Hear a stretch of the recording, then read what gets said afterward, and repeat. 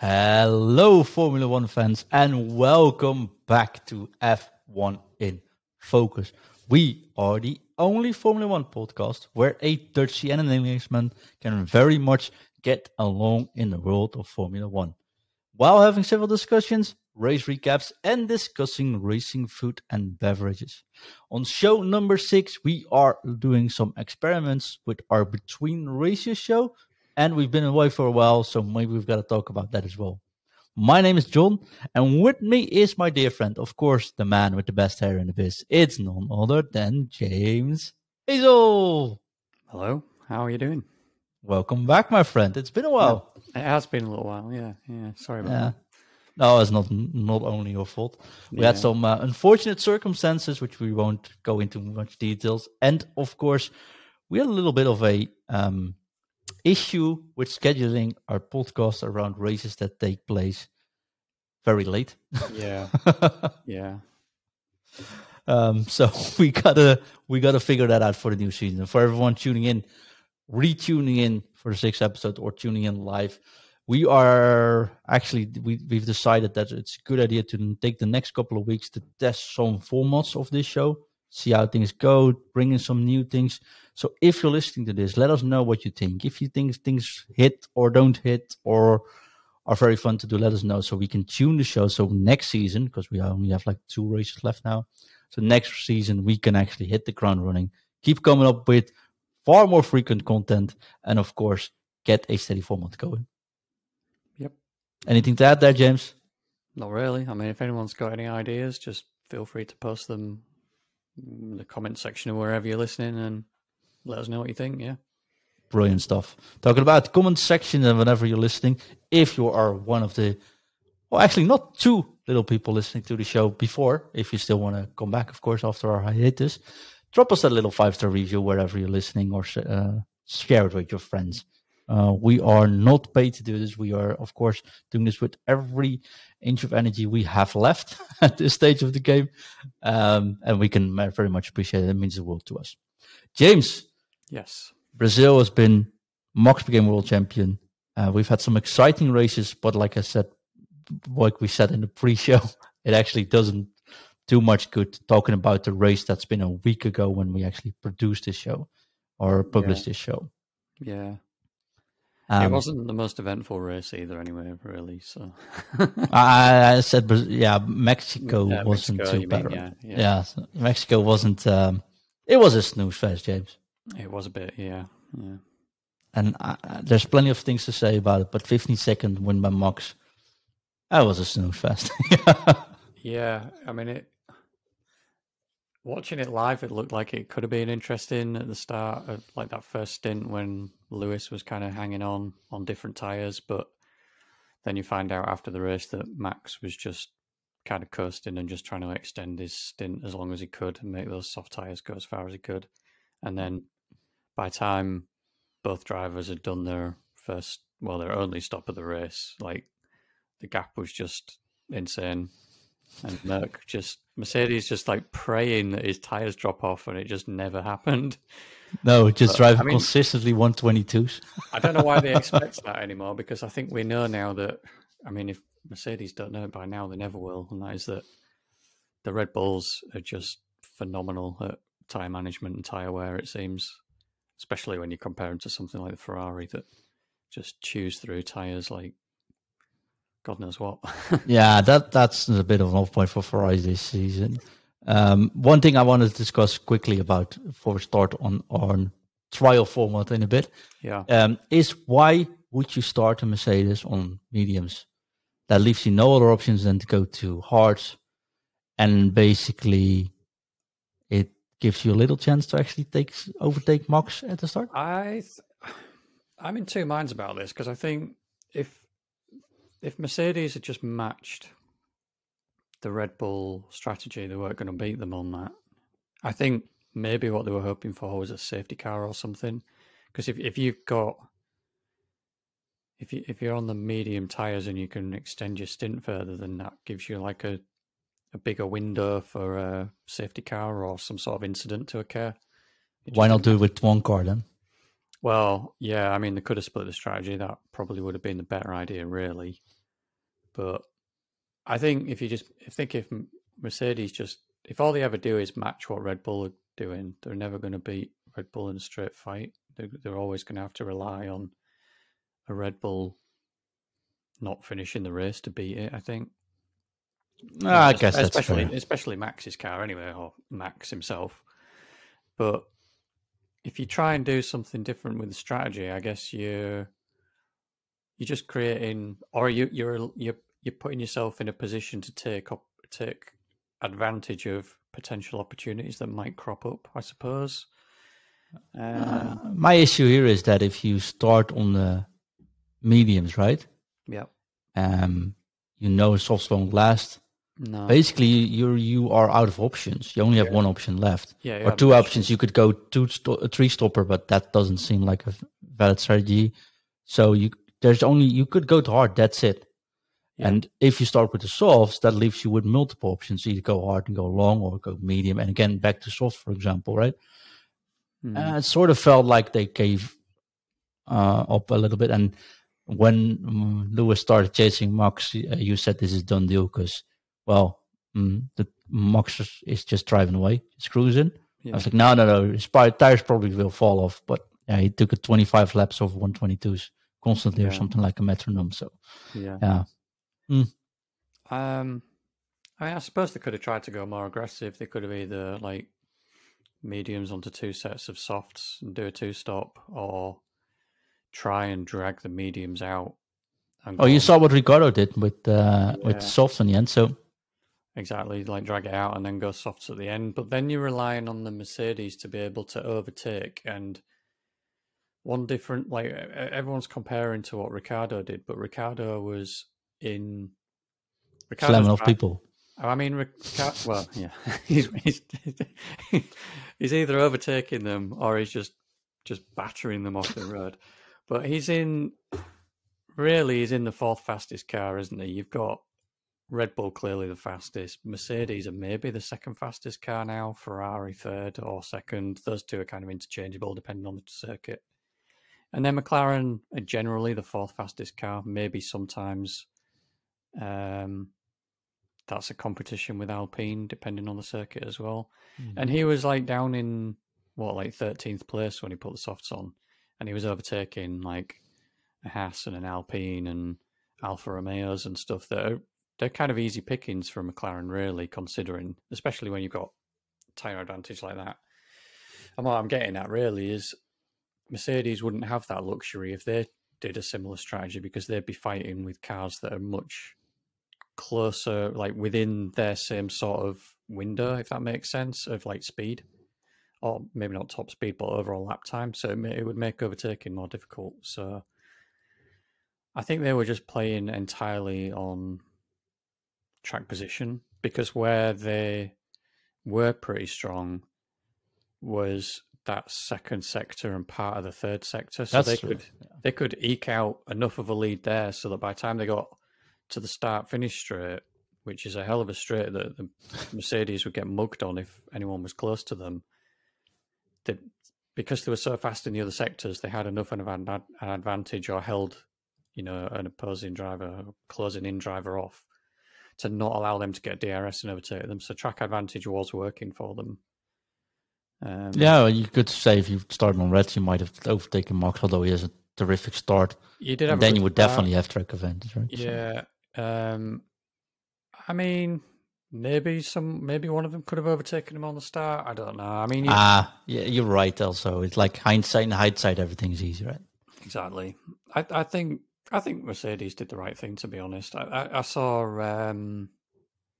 Binotto had said something about Mercedes have like lost 2 races through picking the wrong strategy, and it was kind of. I think Binotto is not the one to talk about losing races and he's strategy. He's kind of comparing what Ferrari doing with what Mercedes are doing. But first of all, I don't think his statement is correct, and second of all, I don't think him of all people should be making those sorts of comparisons when you look at how Ferrari have performed earlier on in the season. But yeah, I think that's F1 politics for you. Talking about cheating while your team was also on the list. But hey, oh yeah, talking to you, Zach Moore, talking to you, Binotto. But hey, Yeah. Let's not go into that. Or maybe we shall, because it is time for our new test format. So we always had an issue, and like if we have to record late and the race is already done, or what do we do if there's a 2-week hiatus between races? So let's talk about how we're going to do this. Is we each take a topic, or 2 topics actually. We each take 2 topics. You name a word, and we discuss about 5-10 minutes. See how far we get. See if this leads to an Englishman and a Dutchman actually getting angry at each other, or still being very much friendly with each other. Because there's a lot of things happening, and we figured out we can't fit this all in a 60-minute podcast, which ends up being 90 minutes, which ends up having to cut it in pieces. So let's see if this works better. Let us know what you think. But James, what would be your first topic today to mention? I want to talk about wet tires. There aren't any. Next topic. Full wets. Like, what is the point of them, and what can we do? Oh, well, not us personally, but what can the sport do to make wet tires work? Because they're so redundant. Like, we don't start a race when wet tires are suitable, and by the time we get to a point where we can race, we're already onto intermediates. So we don't use wet tires, or we don't see wet tires on the track. And when you look, which race was it? It was Suzuka, wasn't it? When Christian Horner even said, like, even when the track's completely soaking wet, the wet tire is still not worth taking because it is so much slower than like tiptoeing around on intermediates. So Formula One needs to come up with a way of making maybe not like torrential downpour, typhoon, like circuit flooded kind of situations work, but just a wet track. Yes, I think everyone wants to see just the wets being useful, right? I have to admit that there's one thing there, though. There's one thing which we can't really blame anyone. So there are no practice sessions, there are no free tire sessions properly anymore, and because of the weekends being extended and there's being so many races, so it's not that Pirelli can test for 4 weeks in a row on all kinds of different surfaces. And when they do have a tire test and it starts to rain, they either didn't bring the rain tires, or it is so dangerous that it's actually not allowed to do so. So those separate test days, which we will get after the season ends in Abu Dhabi, right? For example, these are far too few. So the tires for next season have to be ready, and you get one moment to test it later on. Yeah. And if they're not good enough, they're not good enough. And I think that's happened with Pirelli. You got all kinds of. We see a lot of Formula One teams going into a wind tunnel, getting a part done, looks all good, and then you test it and it's rubbish. Yeah. The biggest advantage for Formula One team is they can try again next week. Disadvantage for Pirelli is they can try again next year. Yeah. I think that's the biggest issue. And I think Max Verstappen, for example, said, I wanted to help. If you need me to test it somewhere and we can find a place to do it, I'll be happy to help, because I think all the drivers want it, all the audience wants it, everyone wants it, but Pirelli as well. I just think they hardly test under these circumstances, so it's really hard to create a great tire to do so, especially in a year where ground effect has been introduced. Of course, it's been far more important in the rain we've seen with the spray, for example. Yeah, far more expressive than we've ever thought. And I think Pirelli was one of those players that was surprised by it. And also, we've had a tremendous amount of rain races this year, which it's been a while since we have those amounts of races as well, right? Yeah, more than usual, it feels like. Yeah. Do you think? I mean, there's very few gaps to do this, but like some sort of in-season testing, then maybe like. I mean, I know that they make use of. There's some free practice sessions that they use, don't they? They used one recently. 2 in a row from the Americas and Japan. Yeah, well, Japan's got cancelled, didn't it, because of the rain, because they brought dry tires. Yeah, but the 2 races after. So we got America and we got Mexico, where they both did it, actually. Yeah. And both practice sessions, if you review it, it doesn't make any sense, because you get to put on tires, and those tires aren't even marked, so Pirelli knows which kind of tires you're on. Yeah. And they provide feedback. You got a program to run, which is a good way of doing it, right? But it makes a weekend. I don't mind one free practice less for the setups. We've seen that can actually lead to some results. As Ferrari, for example, not participating well, that's definitely an option. But why not get a super license point system in for test drivers, where they get a car from this year, for example, to be used, get them to drive a week on a wet track? I suppose they have to be something like that. A little bit careful with that. I mean, it's more difficult this year, I suppose, because this is the first year of new regulations. So using a previous car would be completely pointless. But I suppose from next year, because what I mean is, like, if you use the current year's car, teams would just try and sneak stuff on there and use it for testing. You know, like, I don't know, a different front wing or some other like parts or something, just to get some extra mileage out of something and test it, which obviously they don't want to be allowing, unless every team is running a car at this whatever these sessions are. But going forwards after this year, you could always just say, well, we use last year's car. Exactly, and I think you can't have any of this year's parts on it. It can only be last year's parts. But then, there must be a way to do it. There must be. Yeah, but not by the current teams and not by the current standards, I think. And I think it's easy to blame Pirelli, but it's like you have to do something.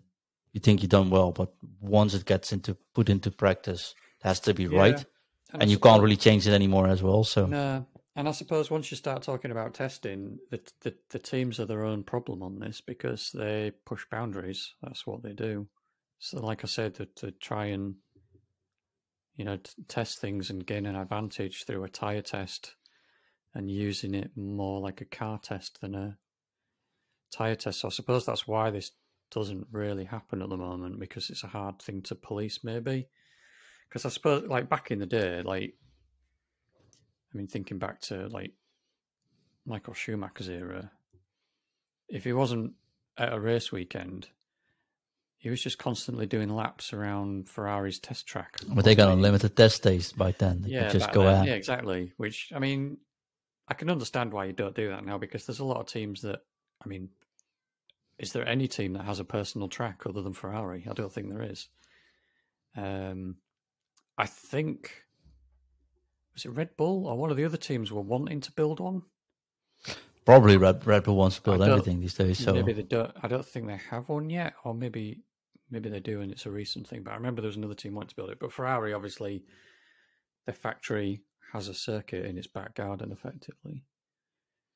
So yeah, but testing, you can't test unlimited anymore as well. No, it's all with budget caps and stuff. So this is why they can't do it, because some teams like Ferrari, they just have a circuit. They can just go out the back and test something, literally build it on a car and take it out.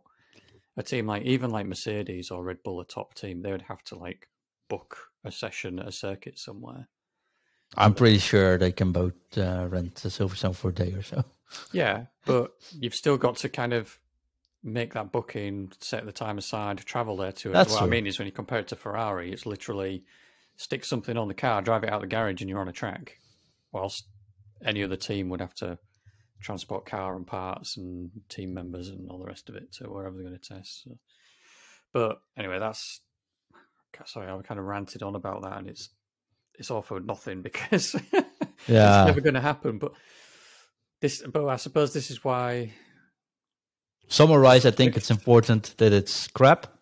Yeah. It is important that I don't think we can actually blame Pirelli too much, because this is definitely something of Formula One itself, by pushing in so many races in a year in such a tight schedule that there's just no room to do anything if you fail the first time. It leaves no opportunity for anyone to do anything, even if Formula One and the teams all agreed that they wanted to do some sort of, like 3 or 4 in-season test sessions that they can all do, similar to like Barcelona at the start of the season, where rather than have a race, you have a test weekend.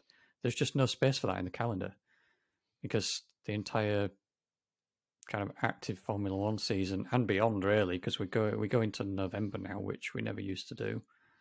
Like, it's all just finished almost by December now, right? Yeah, Just putting it out there. it's just all taken up with race weekends now. The only gap you've got is the summer break, and the whole point of the summer break is to let people go home and decompress and unwind and actually spend some time with their families rather than traveling around the world all They year. can't even do anything there. So Yeah, exactly. Factories are closed. So, well, not for the whole break, are they? They have to close for, I think it's 1 or except 2. catering, apparently. Oh, yeah. Yeah. Everyone could still show up for their free meal. Oh, shall we not go there too much? So. Okay, yeah. So, yeah, so you can't do testing. I guess that's why they use the free practice sessions for sort of testing, but it doesn't really work in that all they're doing is testing for next year. And they're maybe not able to do enough testing for next year because, I mean, certainly if you look at this year, the wet tyres are not suitable. Oh, they're not. So They're definitely not. Let's hope we can have better wet tires next year. yeah, James, I don't know which to pick, mate. There's so much I want to discuss, but we have to pick a topic. yeah. So the maybe boring topic could be Max Verstappen, world champion, Red Bull winning the world title. Yeah. Of course, Max winning the 14th win in a season now needs to have 2 more wins to actually also percentage-wise have the most wins in a season. Does he beat it or does he tie it? No, 13 was the win. 13 was the record. No, so but now I mean, he beat the record. If he gets the 2 more wins, does he? Then he beats it. Yeah, He on beats percentage. the percentage. Yeah. Okay, that'd be impressive if he does get that. Because I feel like the wins in a season. I mean, even Max talks it down a little bit. Really, like his engineer brings it up, and Christian Horner brings it up, but Max, I think he maybe he's a bit more into his history and looking more at like the fact that there are more races. I mean, one thing that you could say is that he got his 13th win on his 19th race, which matches what Vettel did. Yeah. He won 13 and 19. 13 out of 19. Yeah. So he's matched what Vettel did. But nevertheless, record or not, it's an impressive feat, right? It's massively impressive, yeah. And I think he's proven this year that he's evolved in every single area. More mature. I see people say he's still very angry over the radio at times. I think he's just very demanding for himself and for everyone around. All the drivers are though. I don't think anybody really can. I don't understand how anyone can anyway. Is like look at how a driver reacts in the heat at the moment because they all do the same thing. Like as me as a Hamilton fan, if I complained about Max Verstappen getting shirty over the radio, like Hamilton does it all the time as well. No. He crossed the line at 9, at 10, 11. Alonso does it. Alonso does it. George Russell does it. Yeah. Lando Norris does it. Like all the popular drivers, Vettel does it. Everyone does it because when you're in the heat of the moment and adrenaline's rushing, like even Yuki does it. No, he's the calmest of them all. He's no, but but Yuki said he was very disappointed after this week, so he kept it friendly. To be fair, actually, he did keep it quite calm this weekend after getting punted out by Daniel. Destruction derbied out of the race. Yeah. Or this was the unoriginal topic, but I think we have to touch on Max Verstappen and his race performance, of course. Yeah. I can see him win the next 2 as well, but let's see how far that goes. But the actual topic I wanted to discuss was stewards. Okay. Yeah.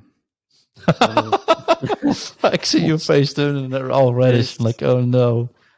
I mean, I don't feel like they learned many lessons from last year so far this year, really.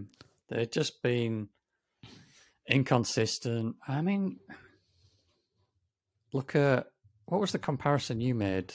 It was Ricciardo punting. I said Daniel gets compared to what George Russell did last year, last race. So Russell punts off Sainz and gets 5 seconds. Yeah. Daniel punts off Yuki gets 10 seconds.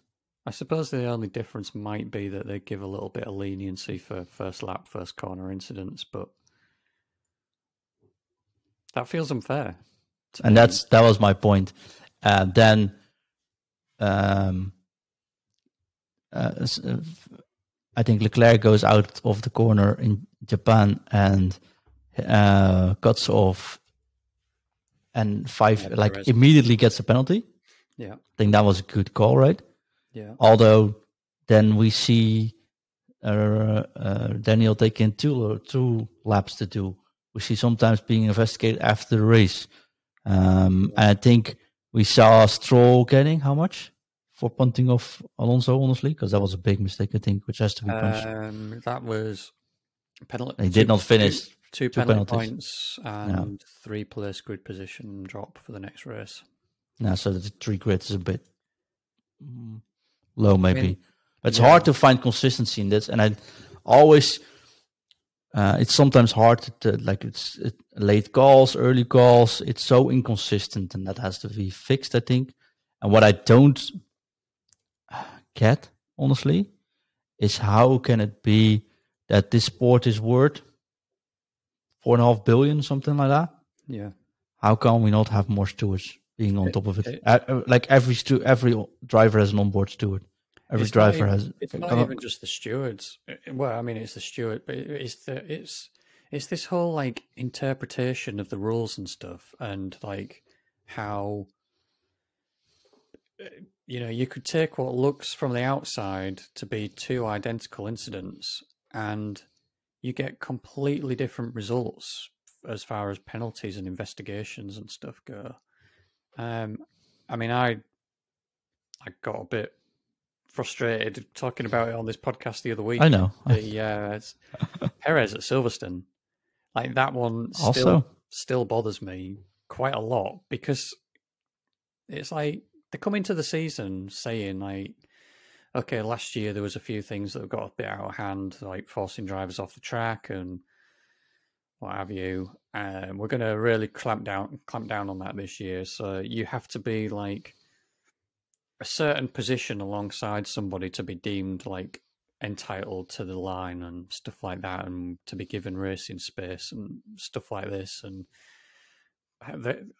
the whole kind of all 4 wheels on the, or not all 4 wheels, but part of your car has to be on the track, which, to be fair, this year they have been a lot more strict on that, especially in things like qualifying, where if you go over the white line, that's it, you classed as off the track, your lap time's deleted. I like that this year, that's been kind of stuck to a lot more. But then there has been instances during races, and Perez, as an example, completely cut the corner of that chicane, gets no penalty for leaving the track, gets no penalty for, because he left the track, he had to come back onto it. He came back onto it somewhat dangerously, forced Leclerc off the track and went off the track himself again.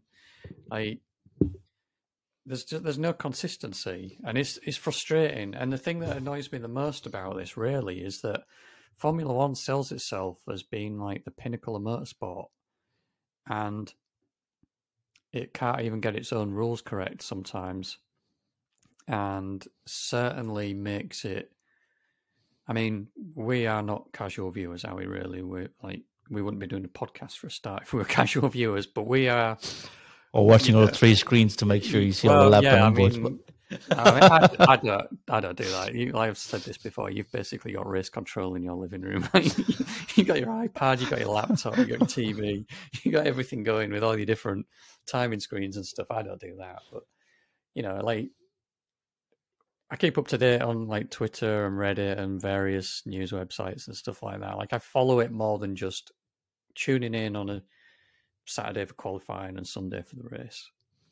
And if your average viewer is coming in just to watch those 2 sessions on a weekend, because they're the ones that get televised, like mainstream. How can you explain stuff? Yeah, like that must be confusing to some casual viewers.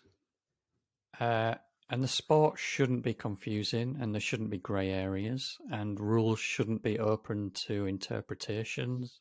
Like it just feels like there are aspects of Formula One that just feel a bit amateur, considering the net value of the sport, and whatever $4.5 billion or whatever it is you just said. I really don't know what it's worth, but Oh, I don't get why, for example, Ricardo punts off a driver, gets punished for it. The driver can't presume. He gets 10 seconds. I think he should get a stop and go at least, because he would drive away. He wasn't soft. The moment they gave the penalty, he knew he wouldn't actually suffer from it. He actually got driver of the day, which I think if you get a penalty, you're never allowed to be driver of the day, no matter who votes. But hey, I don't think so either on that one, to be honest. Yeah, one thing with that penalty at the time, his penalty was already redundant. He got a 10-second penalty, didn't he? And he I can't remember exactly what position it was, but let's say it was 12th, and he'd punted. No, it might have been 11th. He'd punted Tsunoda off. He was in 11th place. 12th place was like 11 seconds behind him. Well, what's the point of a 10-second penalty? Exactly. It's worth nothing. And he doesn't care about penalty points. No, he's not even driving anymore. I would rather see a drive-through penalty or some sort of forced stop go. Probably a drive-through is better than that, really, because stop. Yeah, I feel like they should be saved for something really, really harsh. I think they should still give Stroll a stop and go penalty. Like next race he starts, first lap he has to take a stop and go because of what he did with Alonso. The thing I'm not sure about on that is punishing. I was someone else. Oh, okay. But I think that was one severe. I think that was one. I mean, I think the grid penalty is fair. I think it should have been 5 places rather than 3. 3 doesn't feel like it. You get 3 for a yellow flag ignoring during qualifying. So yeah. It's a little bit much. Anyways, well done, Max. yeah, we're talking about Max. Of course, I wanted to talk about stewards, but it's frustrating. We'll have to pay more attention to it next year. But I do think it has to be more consistent and faster. What topic do you have left? Or which word do you want to mention? I was in two minds, actually. I originally wanted to talk about the different concepts that teams have adopted this year. Like, looking at the top 3 teams, they have completely different era kind of takes on this season. But actually, I want to talk about the technical directive that came in halfway through the season. All right, the floor. Yeah. I feel like Christian Horner played a blinder with that. he completely reverse blagged it and just like made it sound like it shouldn't be done. Argue against it, whatever. We don't want this. And then it comes into effect, and it's like, haha, you've made us faster. No, I think they made everyone else slower, honestly. Well, I think it did help Mercedes, it seems. I mean, Mercedes have obviously been doing a lot of other stuff with their car to figure it out from the start of the season. They were the ones lobbying this, though. They were. And maybe the technical directive has helped them a bit, but I think that also saying that doesn't maybe give full props to the team for actually figuring that car out a bit, because it was absolute trash at the start of the season, really, wasn't it? That's very true. And hopefully we can get them to fight next year again. Yeah, I hope so. I mean, they seem to be getting into a better place before the technical directive even kind of kicked in, and then they had some absolute stinkers in between, though. This weekend we're going to fight for the win, and then finishing like 5th. So every time they say it now, like, yeah, okay, you know what? Maybe just show it first instead of saying it. But they did well in Mexico. So. Yeah, doing well in America as well, yeah. Or did Ferrari do not so well? Ferrari got hammered by it seems. I mean, Ferrari seemed to be a little bit hit and miss here and there with their car before the technical directive, but I feel like that's like the biggest part of their problems recently.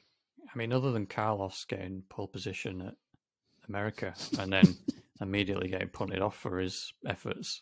His Ford did not finish in the lap 1 this season. Yeah. That's a lot, though.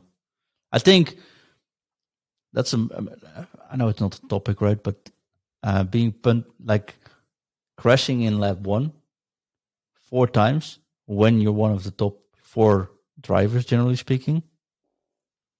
Can't afford to do that. Really can't, right?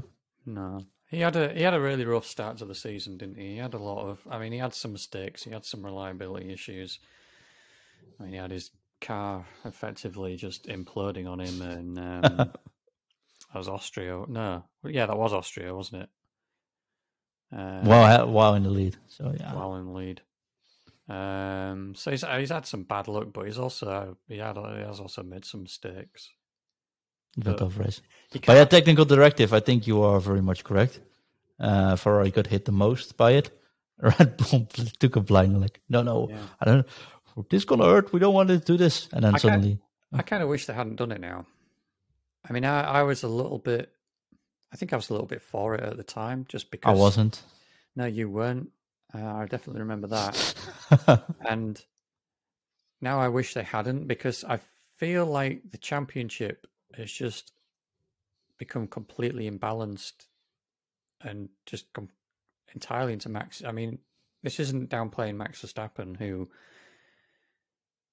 even if the only person you can compare him to really is his teammate, he is absolutely demolishing his teammate. He is clearly by far the fastest driver in that team, and he's got a good car, and he's the fastest driver in Formula One at the moment. Yeah, the technical directive just kind of just made the second half of the season just fizzle out. Like, Ferrari ended up nowhere. I mean, look at Spa, the first race after when that directive kicked in. No. And even Perez was like 10 seconds up the road, or however far it was. 27-second lead, and then 17 seconds on Perez, and then 10 seconds on... it was a bit those much. Red Bulls just... I mean, they just came out swinging after the summer break and just absolutely destroyed the field.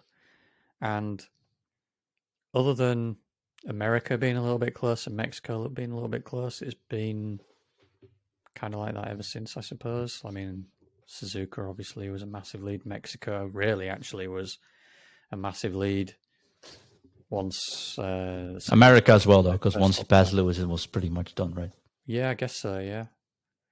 You were on the edge of your seat a little bit for that race, though, weren't you? You thought Max was going to struggle to catch Lewis, and I did not believe that for 1 second. And then, yeah, he just caught him, passed him, disappeared a little bit, and yeah, I think this shows how much Max has also improved. Where I was before, he would have burned off his tires before he came to Lewis, and then Lewis drove away. Yeah. Previous years, and this year he just is consistently reeling him in, then gets near him, and then he goes all out, and then it's done. Which is, I think, shows confidence, shows faith in the car, but also shows how much mature he drives, generally speaking. I think that's a pretty impressive thing to have in your toolkit. Yeah. Lewis can do the same, right? Catch anyone with like 2/10 a lap, and then suddenly he's there, and then boom, 2 seconds away. Like, what happened there? Yeah. And then there's not many people that can do that. So I was impressed by that, and then that race I didn't expect it. So that's why he gets near, but then Lewis' tires are there, and then done. But apparently wasn't. For me, it doesn't matter. Of course, I'm quite happy with that result. But looking forward to next season. Could be a couple of good races, and I think we still got some good races still. I think Brazil's going to be good. I mean, that's if we get Brazil, though. Well, yeah. What's going on with that? Because I know there's a lot of drama politically going on, and are they potentially going to cancel the race? Well, there's now discussions going on. Is there an option to postpone it, or because it's not really safe? Maybe. No, it might not be. I know. And with all the roadblocks, it was actually hard getting a gear in already. So yeah, a bit of unrest, isn't there? Yeah, I mean, it'd be a shame if it doesn't happen, because it's a great circuit, and make sure Max doesn't get the record either. Yeah, it would, wouldn't it? I don't think that's the biggest order. Safety's always first. No, because if there's one less race and he wins that, well, how? He actually wins it easier. Yeah, percentage gets higher. That's cool. Good shot. Because he's already got. Well, he's tied. No, how many wins has he got now? 14. 14. So he's beaten the record of wins in the season. So yeah, I don't know. We'll see what happens, but definitely. I think if we get Brazil will be a good race. It usually Abu is. Dhabi is always a great race, though. Ish. Well, it's a yeah. Okay, let's not talk about last year, maybe, but Well, it's always no, a it's good not- sight. It's good entertainment. It looks beautiful. There's good races, good fighting going on. Yeah, It has the potential to be, and with the changes last year to the turns, right, with the chicanes, that made the it's race. it's much That better. made the circuit better, yeah. And obviously they got the new regs this year that'll make following a lot easier. Yeah. The only thing I don't like about Abu Dhabi is the fact that the pack always seems to end up so spread out of that circuit. You get a lot of lapped cars, and you get It's fast, yeah. Same with Monza usually. So Yeah, which it kind of ruins it a bit because you often get the camera cut into like, oh, look at this amazing battle for 8th, 9th, and 10th. And it's like they're already a lap down. Like, it's not. well, is it? I don't. Let I, It's will- good fighting, but it's not super interesting. It's not like front of the pack racing. It's. That's true. I think that's a topic for another show because I do think race direction, or camera race could be something we could definitely have a look at. I want to do one funny one maybe to end up with. Okay, yeah. Pierre Gasly. Pierre Gasly. He has been very angry in Japan. We spoke about that on the last show. Yeah. Rightfully so. He got 2 penalty points from that. Rightfully so. Yep. He's stacked up a little bit more penalties after after that one. Yeah. What did he? Also he got got the last one for penalty for safety car infringement, leaving too many than 10 more America, than 10. that was it. Yeah. That felt really harsh to me because. But then this weekend, he also punted off, I think, Stroll, and he didn't get anything for that. Could have got a penalty for that one as well, right? He got a 5-second penalty. Oh, did he got? Oh, yeah, he did. Oh, he got a penalty for that as well. Yeah, 1 point, I think. I don't know about penalty points, but he definitely got a time penalty during the race. He's currently on 10 penalty points. Yeah, and the first one doesn't expire until May next year. That means 2 more penalty points he has and race ban. Yeah. So take that into consideration that he's driving his best Ocon next year. Yeah. For the first 6 races. Yeah. Ocon's going to be able to use that as an opportunity to assert dominance, I think. He should, right? I mean, he should, yeah.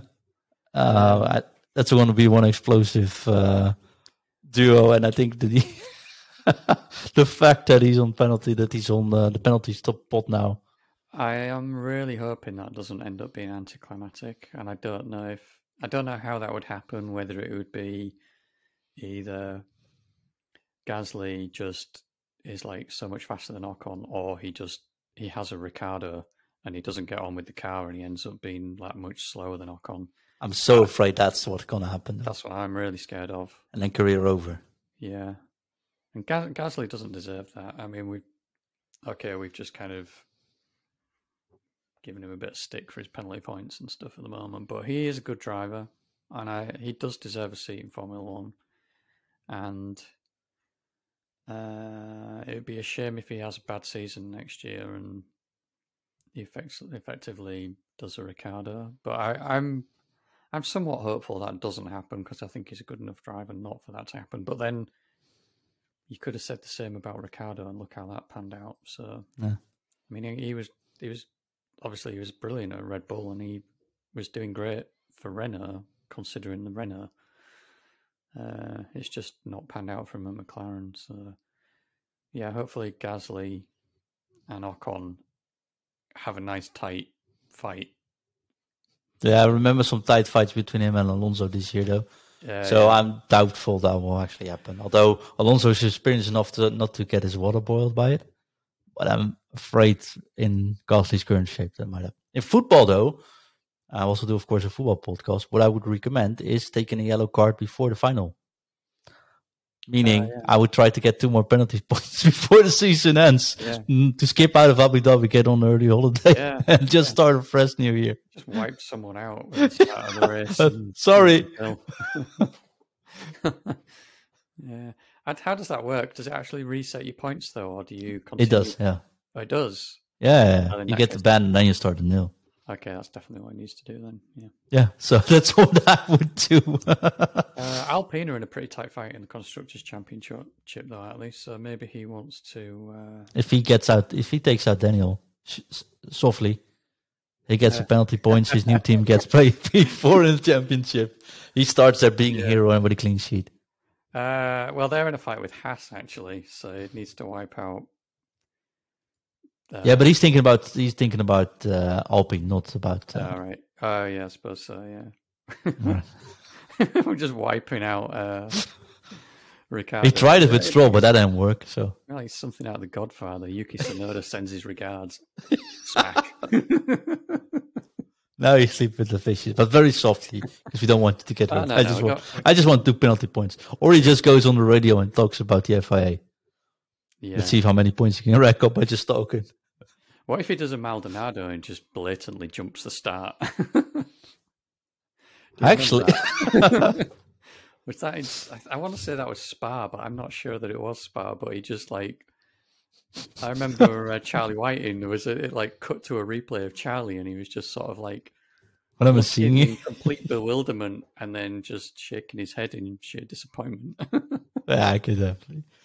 Oh, James, we were up to predictions for Brazil, mate. Okay.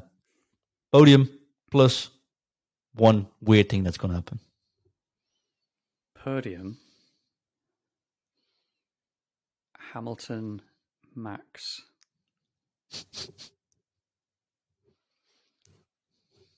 Perez. Normally, I would have to do this.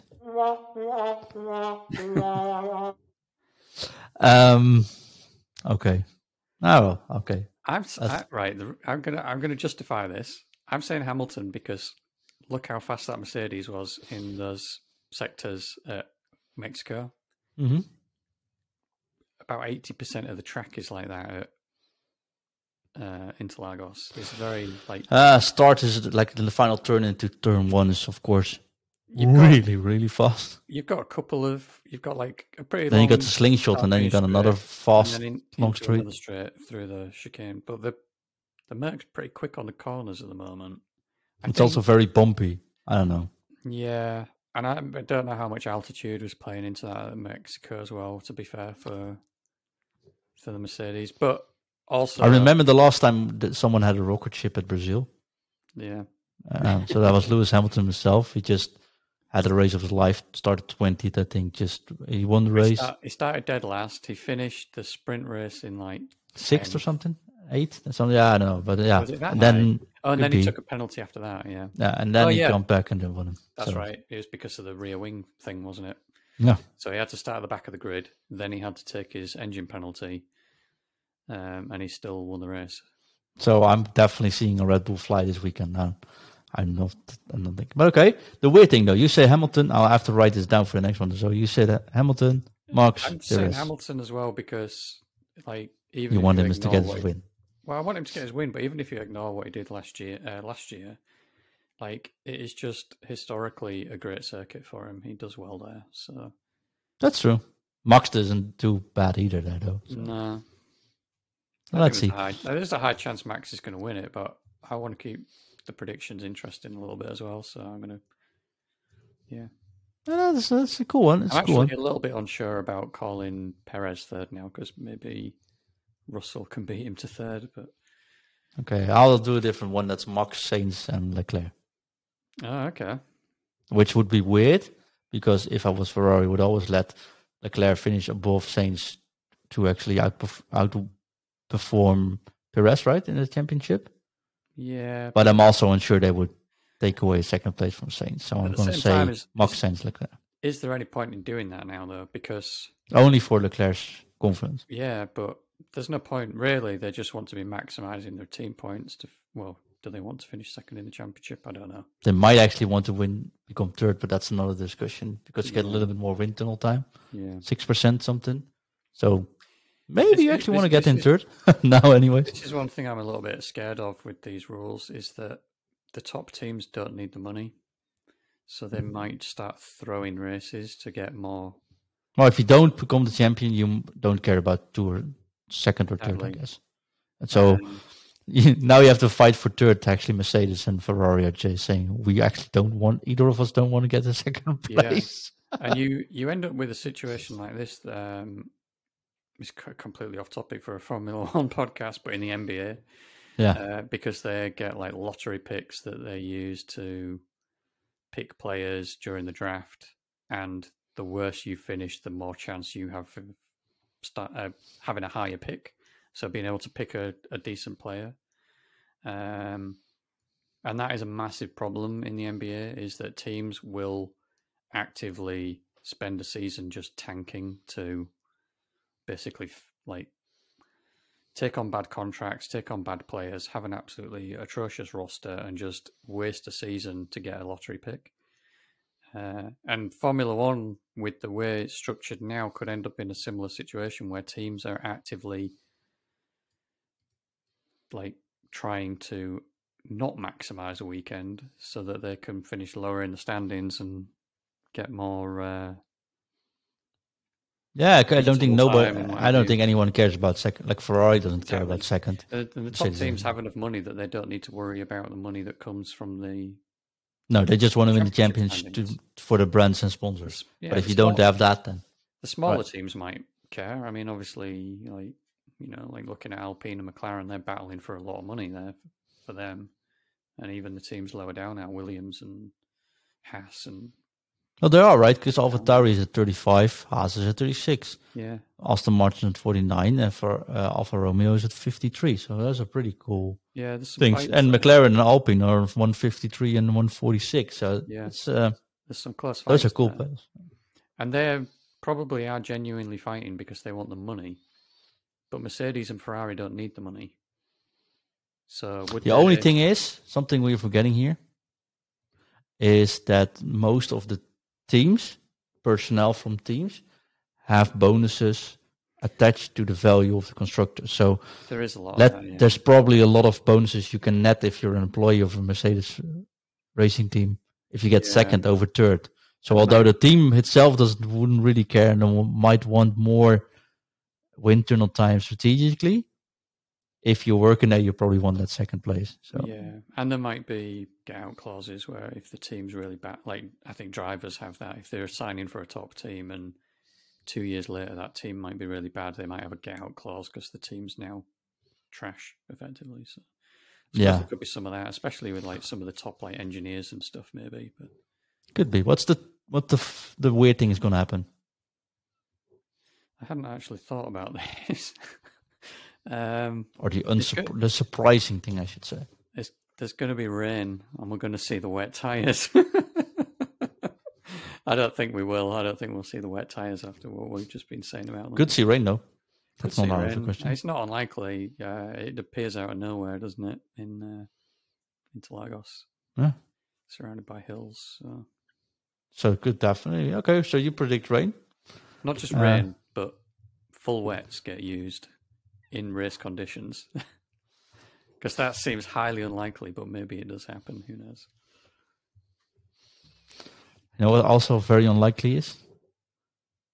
That Perez will...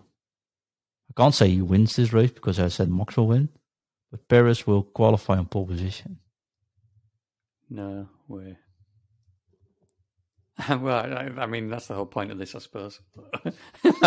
Unlikely things that might happen. Well, I said last week when it was like unlikely things to happen, I said both Alpine will blow up in the race. It took him one, so I was halfway there. Yeah. So who knows? James, where can people find you, my friend? On Twitter, my handle is at F1 in Focus James. And we are at F1 in Focus Pod. It's that easy. Thank you so much for listening. So much for being on again. Yeah.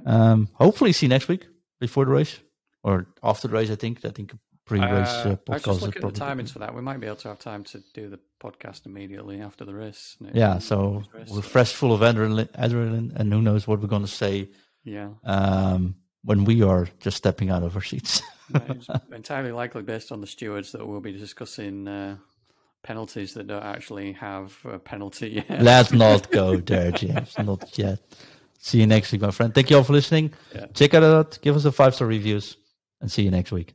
See you next Bye bye.